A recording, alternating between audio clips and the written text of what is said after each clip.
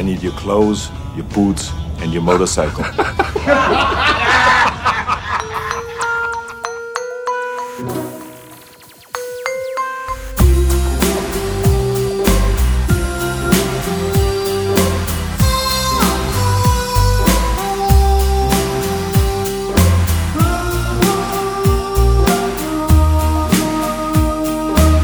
Hello, Dave. Hello, Ollie. Hello. How in the name of everything majestic are you?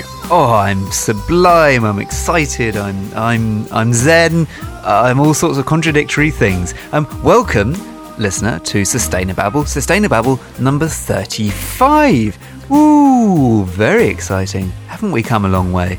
Yeah, we have come a very long way, and we are getting close to the end of the year, but there is still babble in our stocking. What have we got coming up this week, Ol? Well, you know, at this point, I usually try and make a weak pun that links all of the things we're saying or we're going to talk about. Yeah, you do make a weak pun. Oh, yes, thank you.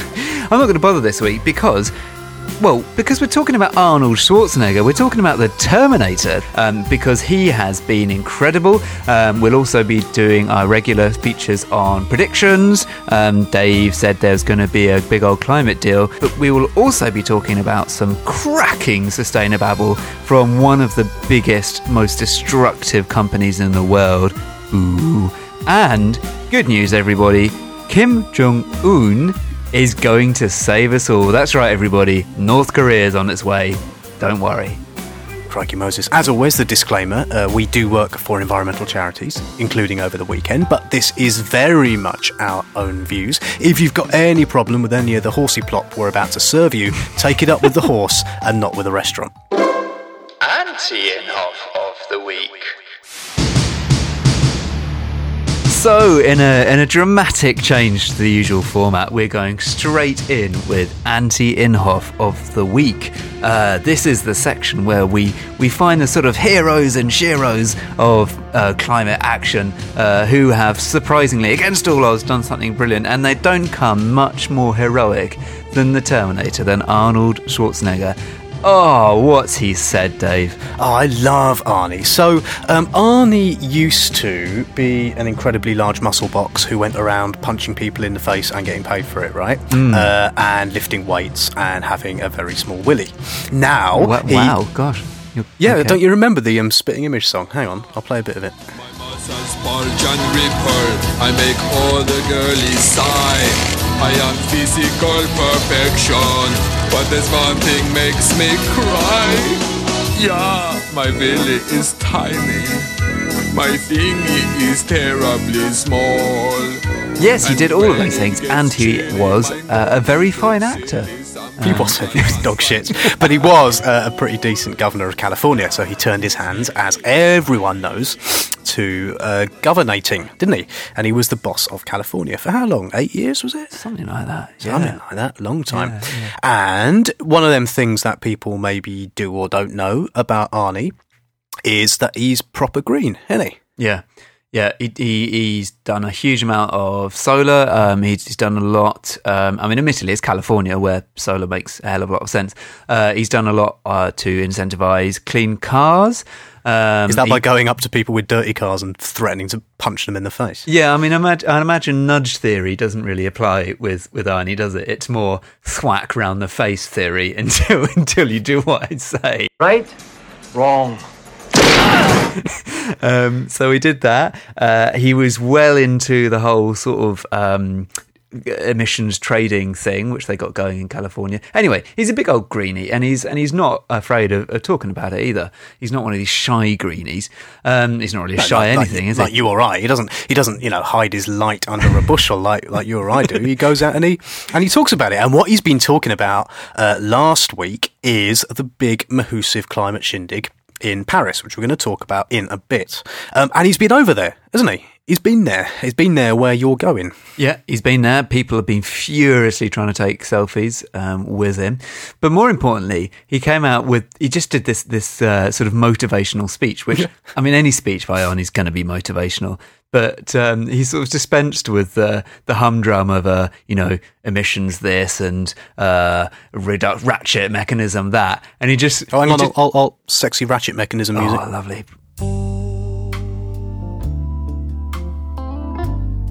Yeah. Oh man, that's so good. Hence my words. And he said, anyway, he stood up and he said in a way that only Arnie can, I know there are cynics around here. He sounds a lot like you. I know there are cynics around here when you walk around Paris that say there will be no treaty, that there won't be a Kyoto 2. There will be nothing like that, nothing that will be enforceable or they will have, or that will have any teeth. Or simply that they say it is impossible. At this point, he unleashes all hell. Ladies and gentlemen, I have heard the word impossible my entire life. I never, ever listened to the naysayers. I eliminated the word impossible from my vocabulary. So when people say that it can't be done, I did it. Yeah, Arnie, tell it to him. That's woo, woo, right. woo. That's what you can say when you're the size of a house, isn't it? You can say, no one tells me what to do. It's like Tyson Fury. Have you heard Tyson Fury? Have you actually heard it? I never want to engage with that. Tyson Fury is immensely scary, and not just because he could squash me to the size of a bin lid, but he is absolutely terrifying. Have a Yeah. listen to this. Have you got anything you can tell us about Yes, I have. I've got lots to tell you. Go on, just give us. Believe in the Lord Jesus Christ and you will be saved. So I put it to Mr. Arnie Schwarzenegger, although I wouldn't probably put it to his face, that you haven't eliminated the word impossible from your vocabulary, because you just said it, didn't you? A couple of times. Yeah, all right. Yeah. That's a fair point. Yeah. Unless yeah. the word vocabulary has been eliminated from your vocabulary, but it I hasn't would- because I you would said like- that as well. I would like to see you stand up in the meeting where he's delivered the speech. Go, excuse me, Mr. Schwarzenegger. I don't it's technically true that you've eliminated that word. At which point he would just crush you with one finger. And He wouldn't never anymore mention it anyway. again. He's 100 years old now. I could have him. Oh, wow. Who do you reckon would win in a fight, me or Arnie now? What? I could so Arnie? have Arnie. No, you couldn't. I could. I could so have Arnie. Right, we're going to make this happen. Babylese, Oh, God. Babel Army, join me in this cause. Donate what you can. We'll set up a Just Giving page. Spread the word. It's Dave v. Arnie, the vegan versus the Terminator. Bring it. You are terminated.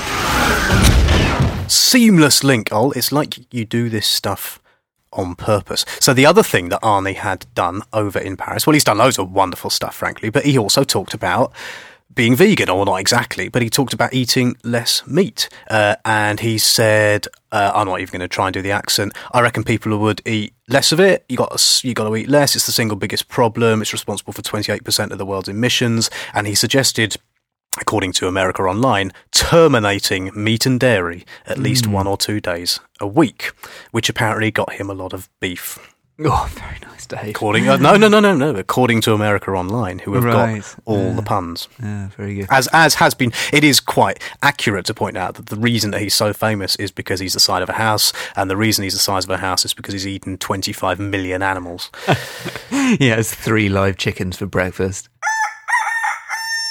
And final Arnie excellence is that he's put quite an aggressive post on Facebook, basically saying what the Independent described as a foolproof argument against climate change deniers. And I think partly it's foolproof because it's Arnie and you don't disagree with Arnie. But he begins, bear in mind, this is ex-California governor and one-time potential president of USA candidate. And he begins, I don't give a fuck if we agree about climate change. I see your questions each and every time I post on my Facebook page and tweet about my crusade for a clean energy future. I see them.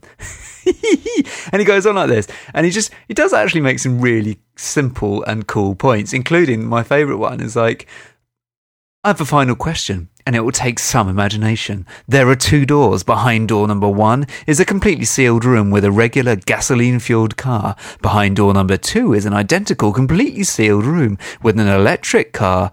Both engines are running full blast. I want you to pick a door to open and enter the room and shut the door behind you. You have to stay in the room you choose for 1 hour. You cannot turn off the engine. You do not get a gas mask.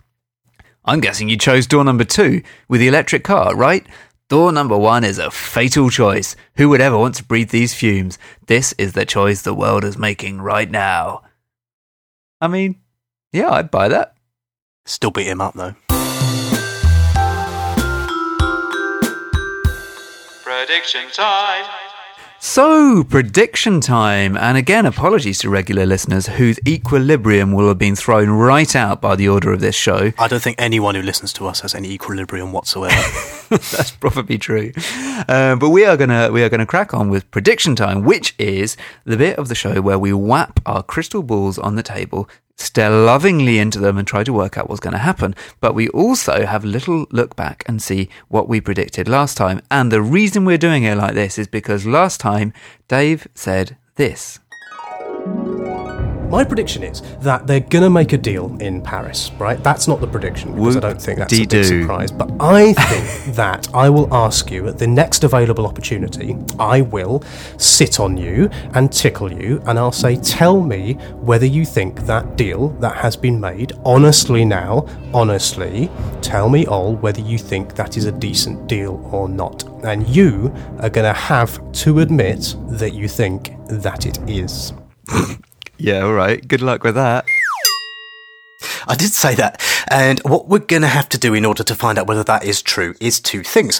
First, the next time I see you, I'm going to have to sit on you and tickle you and get you to tell me whether or not you think it is a good deal that's been done.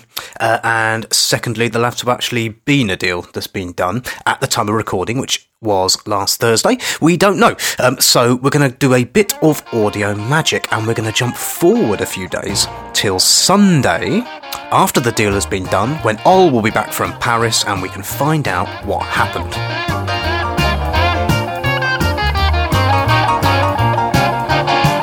So, welcome to Sunday. Welcome to the future.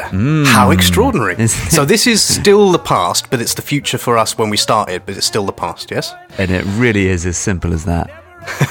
Ol, you look tired. Now, you were just back from Paris. You were there, weren't you? You were there for the historic moment of the conclusion of the Mahusive Climate Shindig.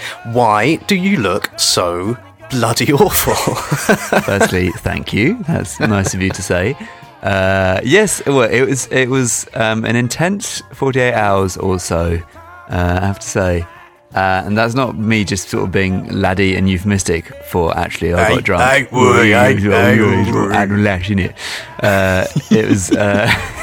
It was very, very full on for lots of people. And there was lots going on. And I mean, the reason I was there was to take part in a lot of activities, demonstrations, which were all about sort of people power, really. And, the headline news is that there is what people are describing as historic climate deal. Hooray! It's positive. I see no objections. The Paris Agreement is adopted.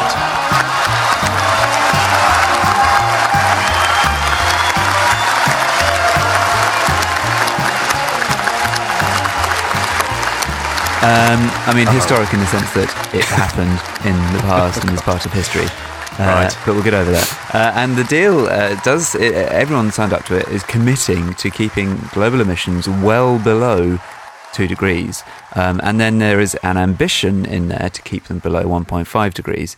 Now, I mean, I think that no one really saw that level of headline success coming a few months ago.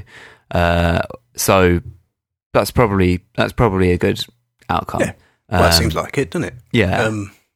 So why have you therefore got what I can only describe as frankly, it wasn't all that good look all over your face? Or is that just you wanted to be sick into a bag? It's a tired thing.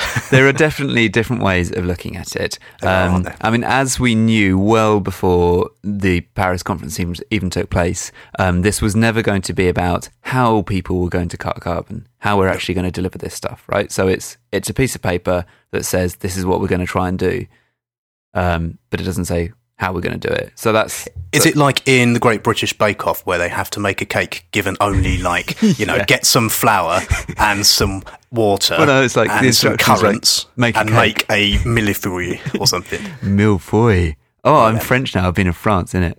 Oi, oi, oi. Is it like that? Is it basically like you're going to make a cake, you got to use this stuff, but how you do it's up to you? Or is there not even a list of ingredients?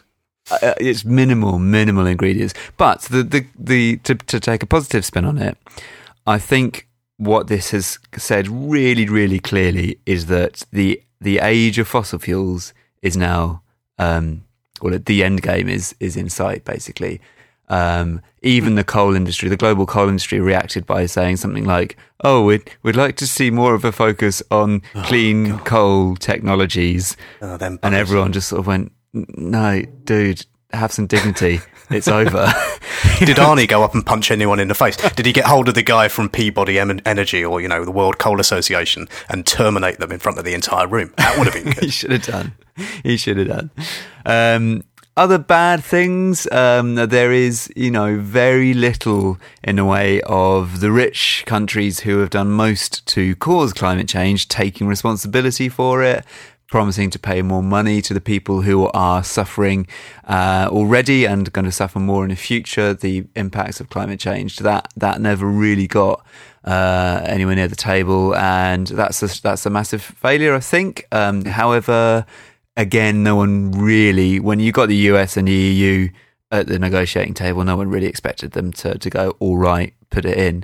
So, again, I'm sorry, I'm so tired. Oh dear. So I'll tell you what, so rather than do this to you, I feel very, very bad because, yeah, you do look like a total toilet. What I think we should do, listeners, so we will have a bit of a rundown next week on a bit more detail of what it all means. And to be honest, I feel a little bit kind of all over the place about it. So I wasn't in France. I was somewhere else. And what I was struck by... Very mysterious. Yes. What are you doing? Stuff. What I was struck by on social media was the total, complete and utter spectrum of views that are out there. So it is possible on my Twitter feed to see simultaneously people tweeting, "This is extraordinary, we have saved the planet, it's the end of the fossil fuel industry, this is the point," that people will look back and say, "We did it," right? And that's the stuff that's coming out of Barack Obama's gob and all that kind of thing. And all of the people out there who, shall we say, are a slightly more kind of a capitalist-y type bent, right? Okay. On the other hand, you've got all the people on my Twitter feed who are a bunch of massive hippies and lefties and the Naomi Kleins of this world who basically say, terrible outrage, disgrace, we're all going to die, we haven't done anywhere near enough, right? And I think, in a way, I think they're both kind of right in, is this true? And I don't think that's a position that is tenable, so I need to think about it a bit. But I think that... I think sorry to interrupt. No, go for it. I needed shutting up. I think it is kind of tenable. What I saw in fact, friend of the Babble, Alice Bell, wrote something extremely sensible, I thought, on Facebook, which I saw just earlier, which is to say, look, climate change is and will be awful. There's no sense that we can just sort of turn a switch and stop this. Okay, it's going to be bad. However, the outcome of the Copenhagen talk 6 years ago was disastrous. It was completely... we've talked about it before. It burst the bubble of any hope for sorting this stuff out. There was no agreement. People went backwards. There was no inclination to do anything. What this has done has at least given us more space to tackle the problem. There's so much more enthusiasm behind it. There is an agreement. There is consensus about the science. There is consensus that fossil fuels have to stay underground. Now, that doesn't mean those things are going to happen sufficiently or sufficiently quickly, but there's a lot more space. And then probably the best thing I saw in 140 characters on Twitter was from Kumi, who's the director of Greenpeace International. Is he still the director of Greenpeace? Not sure. Anyway, very big Greenpeace person. And he said, everything good about this agreement has been achieved by people power. And I thought that was a nice way of putting it, actually, because it's not saying everything in this is brilliant. It is saying there are some good things in it, but it's saying it is the massive, massive kind of mobilization of increasing numbers of people across the planet who care about this stuff that has got us there. And that is growing all the time as well. If you look at, the divestment movement, the climate movement generally, that's all the stuff which is growing. And then the noises are only going to get louder. So I think it is possible to go, it's not good enough, but it's also great, if you see what I mean. All? Yes? Is it a good deal? Which way? How do I not have you sitting on me? How do I answer this to not have you sit on me? Remind me? No, I'm not reminding you. Is it a good deal? Okay. Maybe. God. Can I have half a point then? Time will tell. Can I have half a point for that? All right, I'll give you half a point. Okay, that makes the score 4 to 2.5, right? And so it is your turn. Ol, what's your prediction? Very good. Well, this week, I think the long-running saga of the UK government's pledge to cut feed-in tariffs for solar, cut support for solar, is going to come to a head. I think they're going to publish their response. And you know what? They are going to publish it on the last day before recess, just before the MPs swan off for their Christmas break. Now, that sounds like a cheeky prediction of like, this is what's published to happen. It's not. They haven't said anything, and it could be January. But they've just got form of sneaking out these announcements when everyone's basically in a Christmas party and too drunk to do anything about it. So that's what I think is going to happen. So back in episode 21, a bit of context, episode 21, we talked about the solar industry and all of the mischievous nonsense that the government is trying to wreak upon it. And again, because I don't think Ol is fully capable of forming sentences, I shall explain what he means. There was a proposal to cut by a hefty great wodge the amount of subsidy that solar panels get, and the government had proposed it. And I think what Ol's saying, although perhaps if you could indicate with an upward raise of an eyebrow or something, if this is correct, I think you're saying that the government will confirm what they're going to do. Yes. This coming week, and they will do it so late that no one will be able to say anything about it because all the MPs will be away. Yes? Yes, precisely. Good. Well, this is the future. Now we have to go back to the past, which was also the past. Oh, sorry. It's all right, love. I've got it. It's all right. It's okay. Sustainababble of the Week. So, Sustainababble of the Week. This is the section every week where we gaze out onto the green horizon and take aim at the egregious eco-guff, the nonsense spouted by governments or companies or anyone who's just trying to sound greener and more virtuous than they are. And this week, we turn our focus our ire on the lovely, hippie, kitten-cuddling company, Cargill. You ever heard of Cargill, Dave? Well, I have, but I know most people haven't, and I only have because of like stuff like this. They're, for one of the world's, they are bloody massive, Cargill. They are bloody massive. Absolutely they are massive. Colossal. And very few people have heard of them, but they're a huge food company. Massive food company. Based in America, but they have huge international reach. Well, this is kind of the gist of the article that we saw this week, in which was titled... Which newspaper was it in? Have a guess, Dave. Guardian. Yes. Ugh, I really must get our stories from somewhere else. Yes, and the title of said Guardian article was 3 food companies with a climate footprint bigger than the Netherlands. Now, I don't know if that means the Netherlands have got a tiny footprint. I suspect it's... Clogprint. Clogprint, yeah, very good. Very good, Dave. Hello, Jacob. Hello. Orangey boom, clog, dyke, windmill. Shit! I suspect it actually means that they've got a normal footprint, clogprint, and these companies have got a massive footprint. Hoofprint. Yeah, so this is the thing. These people produce all sorts of foods, and the article was saying basically, although they do measure their own carbon emissions, they only really do so in relation to their sort of direct operations. So, you know, their own cars they drive around and the light and the energy that's needed to power their buildings. What they don't do is have a look at their supply chain, which, when you're a massive food company, which is, you know, growing phenomenal amounts of food in all sorts of corners of the earth and cutting down all sorts of bits of habitat to grow that food, is kind of important. Cargill reckons that its official annual emissions is 15 million tonnes, which is some tonnes, right? I think, you know what? I'm going to digress for a second here. Shut up and listen, right? You know what I don't understand? When people say a tonne of carbon dioxide, what the hell is that? What is that? How big is that? Is that a lot? Are you a ton of carbon dioxide? What is it? No, I'm about 69.5 kilos of water, mainly. And anger. And hair. Anger and cynicism. Yeah.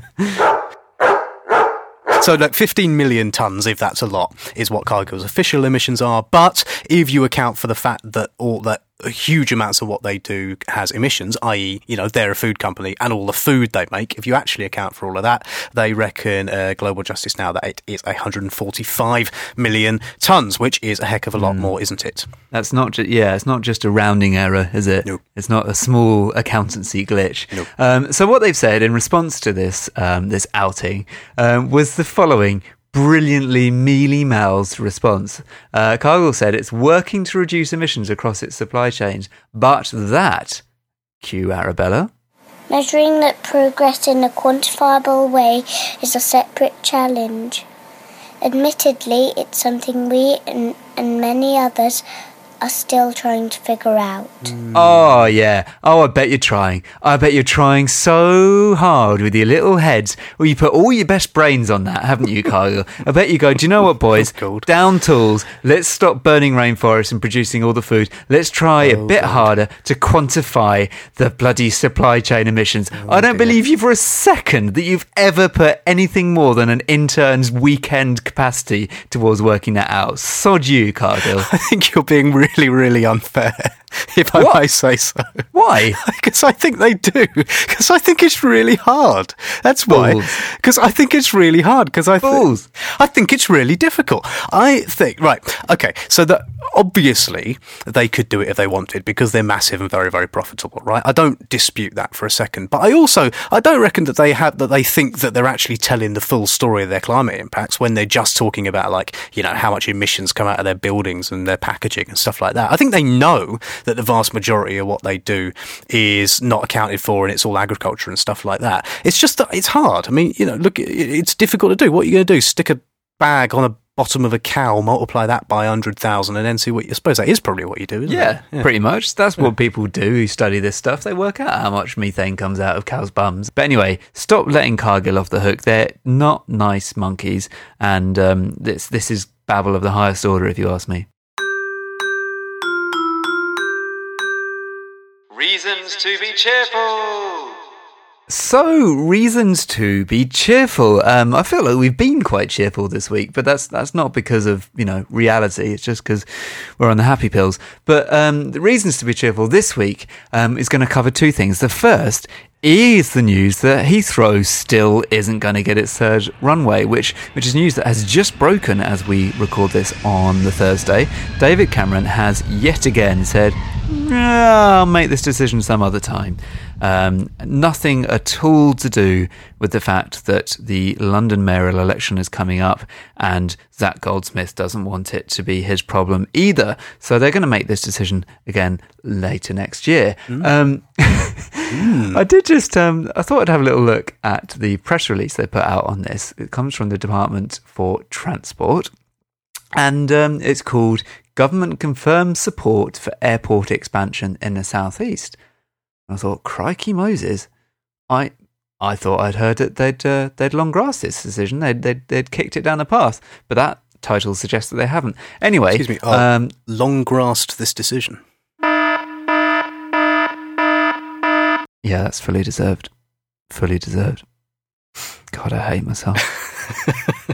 I'm sorry. I understood, let me say this in a non-babble way, I understood that they, for reasons of politics, they had decided to make this decision another time.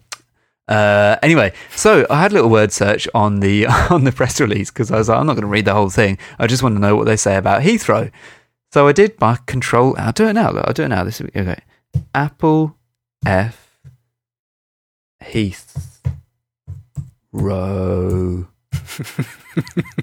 What have you got? Not found. Oh, HEATHROW. Yeah. Not found. Not found. No. Well, it's very odd, given this is an announcement about the third runner at Heathrow. Yeah, we'll try Gatwick. Okay. What's that? GAT. No,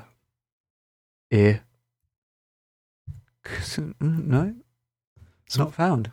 Well, what are you looking at? You got the right thing up? I've got the right thing So you got the press release that confirms support for expanding airports in the southeast? Yeah, without mentioning the airports in the southeast.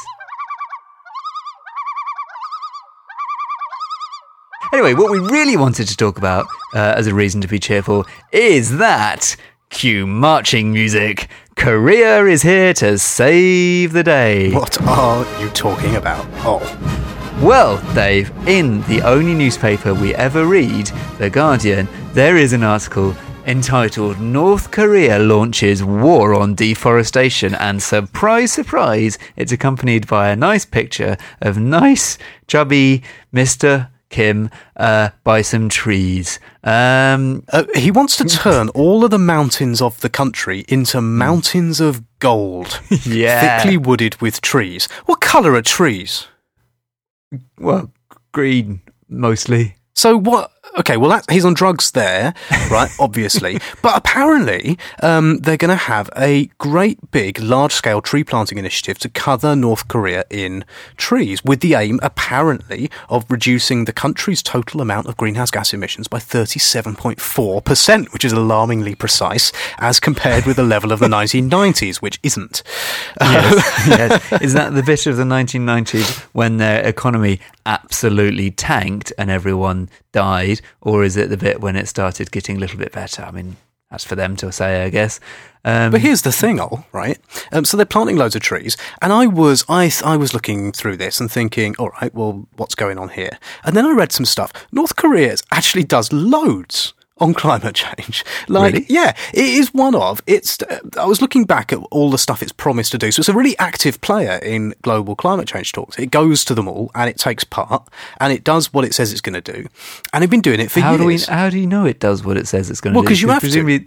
Well, all right, okay, so they could be... Presumably they just say they've done what they said they were going to do. And of course what they have to do is not very much, because their economy's all knackered and stuff like that. But no, and apparently there's this piece that I was reading that said that the reason for this is because, frankly, they get money out of it. So they've realised, your Kims, your dynasty of Kims has realised that if they go along with the previous, as it was, climate arrangements, whereby rich countries did most of the work and developing countries did less, and you get money sort of flowing from that they realise actually it'd be good for their economy, and they've gone along with it. Apparently, yeah. Inhofe of the week. So, Inhofe time. Yeah, this is the section where, well, it's named after the senator in America, Jim Inhofe, who's a douchebag because he thinks that climate change isn't real. What's a douchebag? Yeah, is it horrible? I don't know. That's what Americans say in teenage films. I've got a funny feeling it's quite horrible. I've got a funny feeling. Look it up. Well, hang on. I'm going to look it up. You carry on talking. I'm going to look it up. Okay, well, he's a douchebag. He's a douche of the highest order because he says climate change isn't real because there's still snow. So we named a section of the show after him. No. Oh, it's horrible. Don't look it up. Don't look up what a douchebag is. Mustn't call people douchebags again. Anyway, there are other people like him, similarly idiotic people, and this week we have got a member of the Catholic faith who's authored a petition having a pop at the Pope, the old Popester, Popey Wope, for, in episode 19, go back and listen to where you'll hear us talking about this, for getting all keen on climate change. And in particular, he's very, very, very upset about a climate change light show that was used on St. Peter's Basilica. Yeah, so what the Pope did, as everyone will remember, is he came out and said climate change is a massive problem. If you cause climate change, you are destroying Jesus' work and you will go to hell, pretty much, right? And because he's the Pope and the boss of the whole church, that makes it the law. And so all Catholics now have to believe that, or they go to hell too. It's quite cool being Pope. You basically just get to make people believe what you want, right? Yeah. Nice. Over in Paris, you've had 150 world leaders. You have got 97% of the world's climate scientists. You have got the blinking Pope, for God's sake, who comes out. Pope? The blinking Pope, yep. It's like a Pope, but a blinky-winky one. And all of these people are coming out and they're saying climate change is real, it's a problem, do something about it. What it isn't is a radical environmental ideology, but that's what this bloke whose name is Robert Royal, has accused it of. So the whole idea of projecting images of like polar bears and stuff like that onto the side of St. Peter's Basilica isn't what you and I might think it is, which is an act of beautiful artistic solidarity with the global climate change talks going on in Paris. No, it is apparently a thing that ideological politicians do, like President Obama's rainbow projection after the Supreme Court approved gay, and I'm making little bunny ears, marriage. Yeah. Wow, I hadn't read that bit. Oh, he's full-scale arsehole, this guy. Projecting onto St. Peter's Basilica a radical environmental message that has no chance of actually resulting in an international agreement seems to make the church just one international NGO. Oh, God. And there's a petition. There's a petition which you can sign up to, which you can find on your own, because I'm not going to tell you where it is, but it has, at the time of writing, been signed by 3,500 people, which is fewer than a parliamentary petition in the UK to regulate the Isle of Wight's ferry lanes. It's fewer than the petition that the UK should get a new national anthem, and it's fewer than the petition that is calling for a vote of no confidence in the UK's Climate and Energy Secretary, Amber Rudd.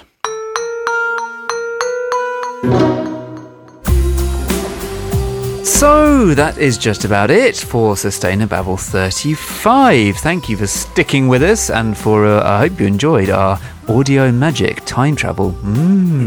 Thank you all very much. Thank you as always to Dickie Moore, whose music starts, ends and intertwinkles the podcast. Thank you to Arabella, your 6-year-old niece, for so ably dispensing the babble.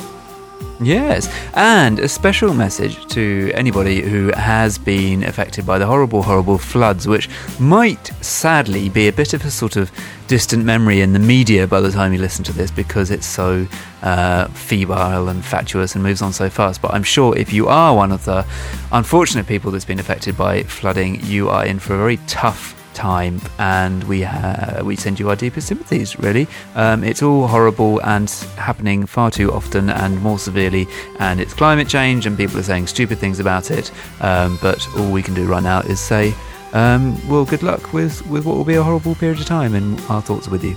Nicely done public service announcement. You can get in touch with the show. Drop us an email to hello@sustainababble.fish, or on Twitter @TheBabbleWagon, or find us on Facebook @Sustainababble. And if you enjoy our witterings, do give us a review on your favourite podcast platform of choice, because it does half make a difference. Very good. All right, Dave, I will see you next week for, excitingly, Sustainababble's Review of the Year. Yes, it's our Christmas episode, so it's going to be... Yes, Sustainababble. Sustainababble! Oh, what a pun. What a fun. All right, see you next week, Dave. Bye-bye. Kim Jong... Oh, I can't say his name. Kim Jong... You'll never make a career out of this.